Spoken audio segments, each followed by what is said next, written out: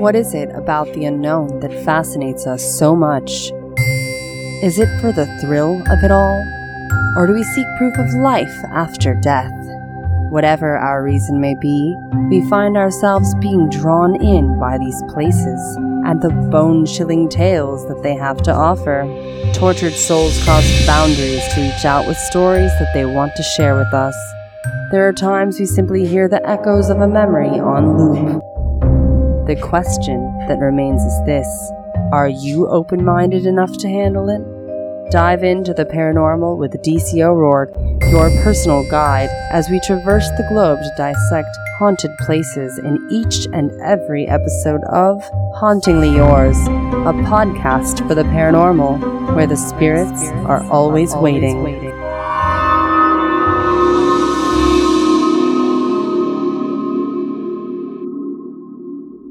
My friends, welcome back. I'm DC O'Rourke, your personal guide, and I thank you so much for tuning in, as always. Episode 8 is now amongst us, and I'm very excited to announce we are going to be trekking to Northern Ireland, to the province of Ulster, for our next paranormal adventure. Ulster, believe it or not, is actually home to one of the Emerald Isle's greatest ghost stories, the story of the Cooneen ghost house.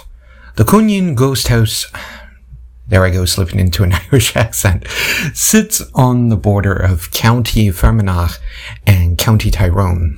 It remains as nothing more than the stone ruins of what was once a lovely cottage. In recent years, it was discovered by accident when the Northern Ireland Forest Service came in to clear the land. It was surrounded by nothing but acres and acres of trees. The people living in the area soon began to talk.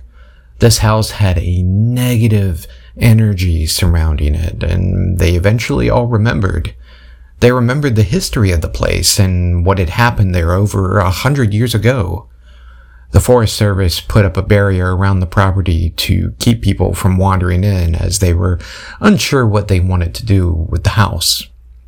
Several people have stepped up to the plate recently, making valiant efforts to buy the place. Most recently, a gentleman by the name of Peter McKinley has come forward. He's laid out plans, hoping to raise enough money to buy the ghost house and turn it into a tourist attraction. He would like to ideally restore the building to its 20th century glory. On top of that, there will be ancillary buildings, a caretaker's cottage, 7 custom-built camping pods, and a traditional Irish one-room cottage style, along with a toilet, shower block, and a modest utility shed. That's all well and good. I can appreciate the man's idea, especially as a paranormal investigator. Hey, fix the place up, offer people the chance to spend the night. It's a ghost hunter's dream. Not everyone agrees with this, though. Numerous elderly citizens in the area have warned those who come round to leave the house alone. It's not something to be trifled with. It has a dark past. The Catholic Church has even intervened on a few different occasions. Perhaps we should take a look at the history and then investigate this further. The house was originally owned by the Burnsides, who sold the house to the Corrigans, and then the Corrigans sold it to the Sherrys. Now, the Sherrys were actually the ones to first experience ghostly activity here, and they only lived in the house for one night, before they were run off. Something evil dwelled within the walls of that home and made its presence known to them. They kept quiet about it, and finally they sold the house 6 months later to a poor, unsuspecting widow named Bridget Murphy. The poor widow was never told a single thing about the paranormal activity and moved right on in the house with her 6 children. There was James, who was 21 years old, Anne, who was 18 years old, Mary, who was 16 years old, Teresa, who was 13 years old, Bridget, who was 12 years old, Catherine, who was 7 years old, and Jane Ann, who was only 3 years old. As for Bridget's husband, Michael, well, he had tragically died in 1911 when he was thrown from a wagon. 2 years after that unfortunate day, Bridget decided that her family needed a fresh start. That's all there was to it. It wasn't too long after they had moved in, though, that strange things started to take place. It all began with mysterious knocks at the front door of the home. Whenever someone would go to investigate there, of course, was no one ever to be found. From there, the knocking turned to every door in the home, which spread to the windows. Then someone would rap on the walls quite loudly. Just above the house was a storage room that was used for hay. The family would often hear heavy footsteps pacing around up there, which made no sense to them at all. There was only one way in, and that was using a stone staircase that adjoined to the farmhouse. Someone in the family would have noticed if anyone went up it. Every single time they heard the footsteps, though, they would go to investigate and never find anyone there. There was never any person to go along with those mysterious footsteps. Eventually, things got to the point where the widow, Bridget, was inviting in friends and neighbors from all around to lay witness to the ghostly happenings in her home. The family and their spectators would gather around in the kitchen and wait patiently. The show started almost right away. They all heard the banging on the windows, doors, walls, and they most definitely heard the footsteps coming from upstairs from the storage area where they kept the hay. The paranormal activity ended up getting worse. It seemed like whatever was there was extremely pissed off now. Bridget Murphy watched as plates flew off the dining room table and smashed against a nearby wall. All of her friends and neighbors had seen enough. This house was haunted. There was no ifs, ands, or buts about it. They took off running and they did not look back. From there, the family was left alone with the angry spirit to soon discover it had made its way into their bedrooms.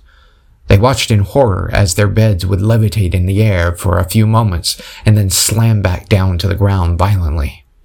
At first, this was all so curious and so confusing. It escalated quite fast, though. Bridget knew something must be done, and immediately she turned to the Catholic Church for help. A Father Coyle from McGuire's side would come to the family's aid.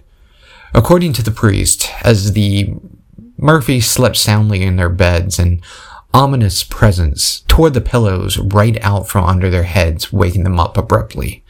He could hear it snoring in the dark and feel it as it sat upon one of the children's beds. When he laid his hand upon that bed to understand it better, he said he felt like a bunch of snakes were writhing around underneath him. The child was no longer in the bed, so he lit up the room to reveal a human bulk that lay there just beneath the sheets. The sheets rose eerily into the air and then collapsed before his eyes. Then they began to swell again, and underneath them lay the human bulk once more. The strange snoring started afresh. This thing showed hostility to holy water, for it became truly angry, and it played back the tune of Boiling Water, a well-known song of the time period. He had no choice now but to place sacred picks where there was a noise, which sank underground but still sounded as if it were from the depths of some unholy place. Father Coyle investigated this more than 50 times. Each time it came down like the sound of straw that had been tossed into the air. It functioned on a bed with testers in a corner where 3 or 4 young girls slept who were anywhere from 3 to 18 years old. Over and over again it happened, and each time it did so he could feel the spirit spitting at him. It truly despised him and did not want him in the home. He came under the impression that the entity was named Johnny, so he referred to him as such. At one point, he requested that Johnny play the soldier song for him, which came back in the form of taps on the wall. On another occasion, a different priest came to the home of the Murphys. He found the widow and 2 of her daughters sleeping on pallets near the fire, just away from where the hauntings were taking place, in the bedrooms. Later on, the children tried to return to bed. When they awoke, quite startled, they heard what sounded like a kicking horse. The priest ran to their side and clasped their hands. He even made an effort to cover their feet. He wanted to disprove that it wasn't them making the noises. Once he realized it wasn't the children, he suggested to them that the sound came straight from the pits of hell itself. A loud hissing sound was then heard from under the bed. The priest now stood with his hand on the bed and he challenged it. The entity skittered around under the bed like a starving rat. Then it slithered its way up the priest's arms, wrapping around him incredibly tight. It stopped when it got near his hands, like it simply could not progress any further. It dared not touch his consecrated hands. Oh no, it certainly did not. The local diocese of the Catholic Church gave official sanction for an exorcism to be performed. There was truly an evil presence in the home that needed to be vanquished. 2 different exorcisms were carried out to no avail. A third exorcism was indeed sanctioned, but the priest who was to conduct it died before he was able to do so. The Murphys finally had enough and packed their bags. There was only one thing left to do here, and that was to get away from this place as far as they possibly could. They had themselves a poltergeist. Those aren't your typical spirits, by the way, who die and just come back for unfinished business. Only if. As a matter of fact, poltergeist in German means noise-making ghost. The Murphys had themselves a truly evil spirit that they would try to outrun no matter the cost. On July 30th, 1915, just 2 years after moving into their home, they boarded a ship in Glasgow, Scotland, and made haste for the United States. Moving so far away would hopefully be the answer to their problems. Well, it was more than time. Off they went. It would soon seem, though, that the poltergeist followed them right up and aboard the ship, and it harassed them as they traveled across the ocean to their new home.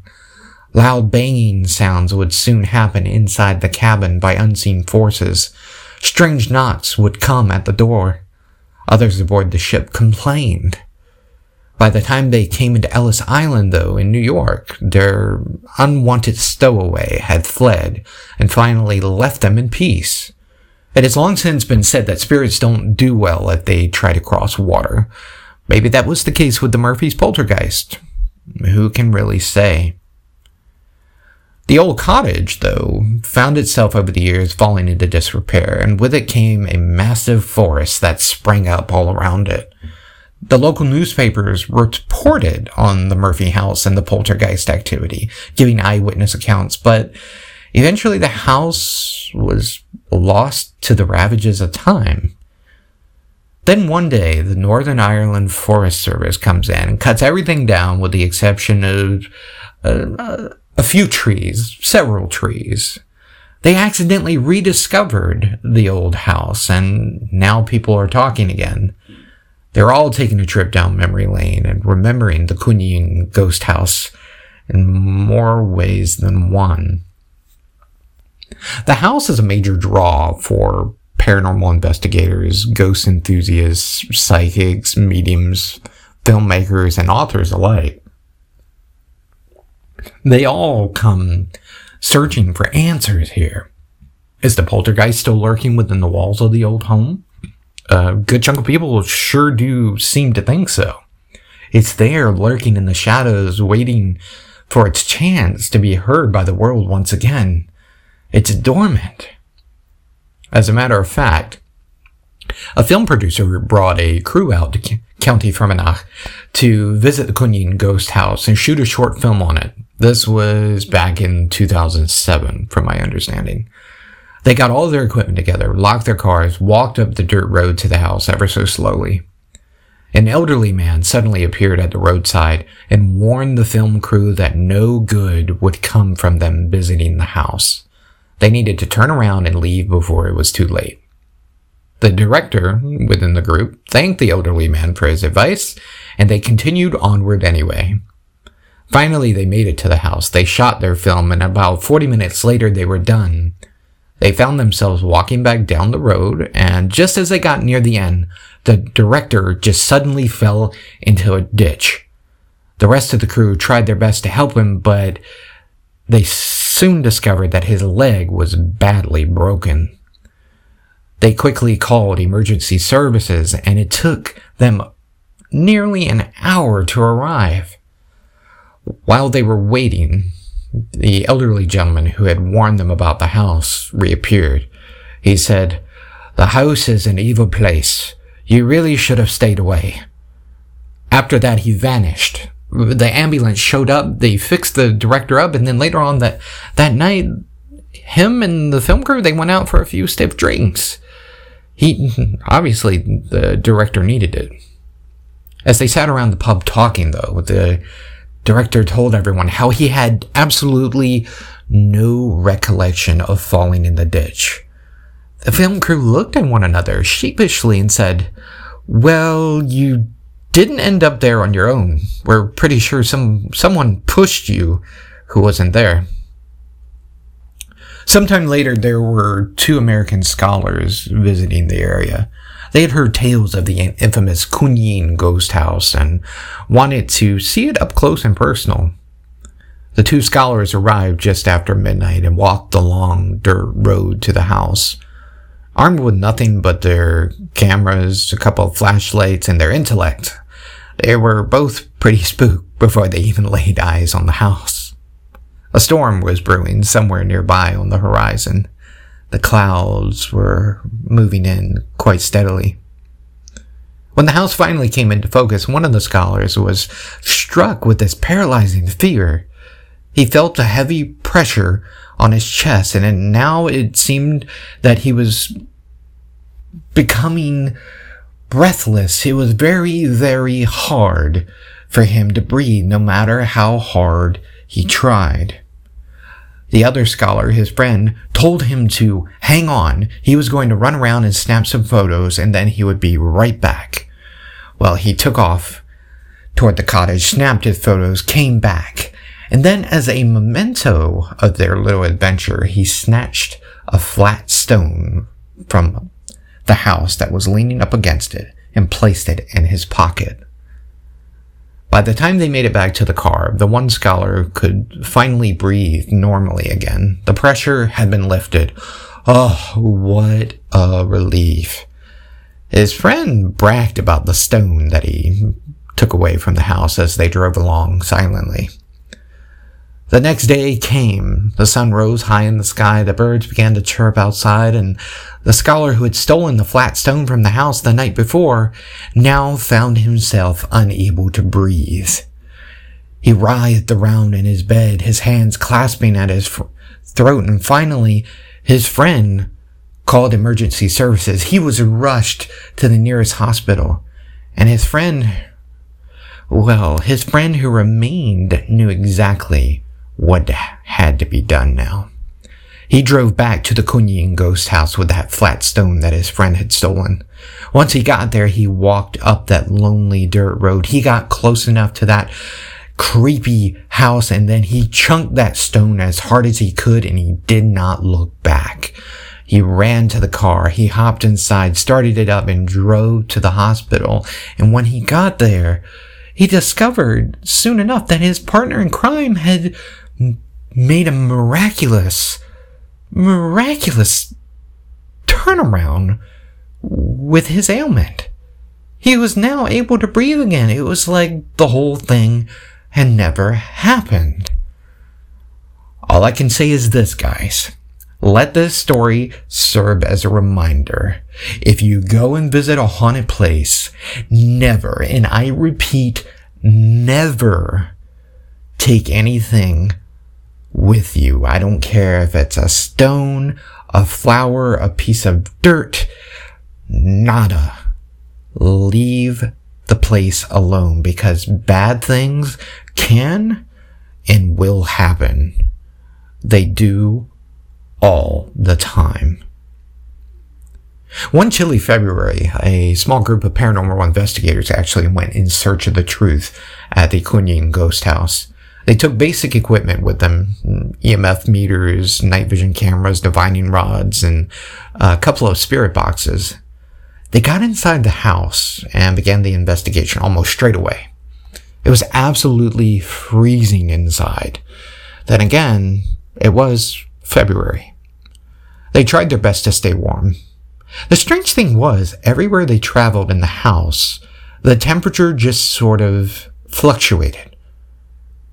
At one point, the group stood in one of the former children's bedrooms, filming with their night vision camera, when they heard a loud scream from somewhere outside in the forest around the property.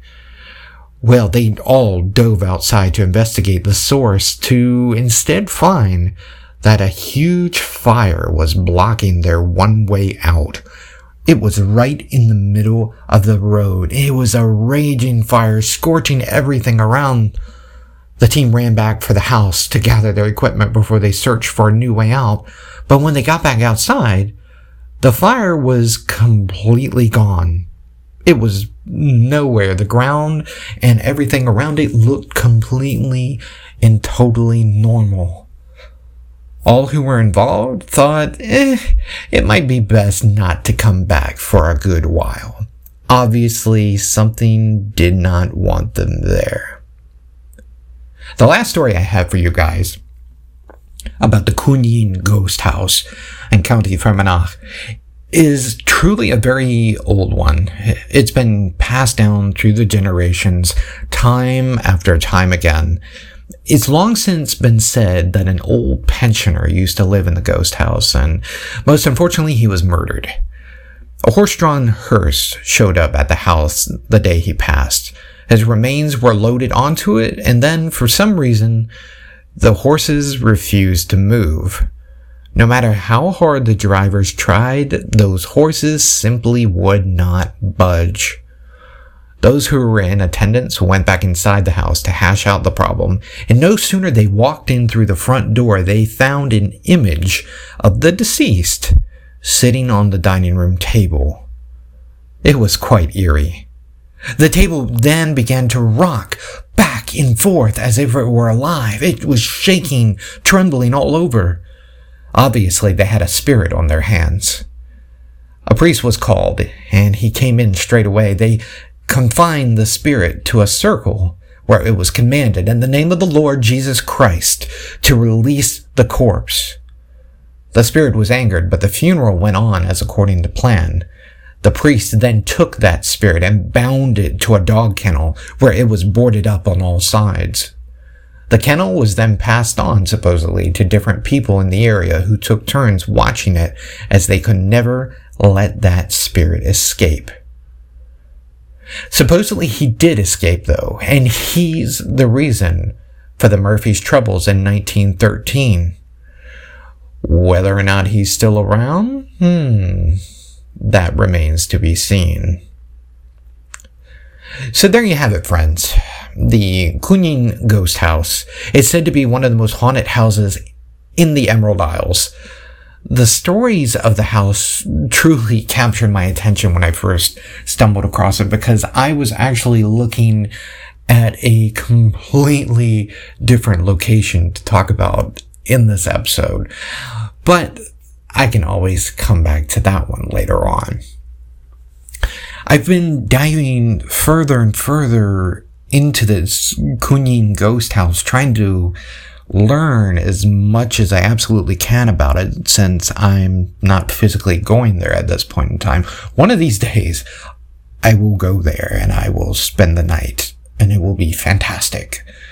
But for now, I'm just watching documentaries on YouTube, watching Irish paranormal investigators go in and seeing what they come up with and seeing if they can make contact with anyone. And they're hearing the knocking sounds. Stones are being thrown at them.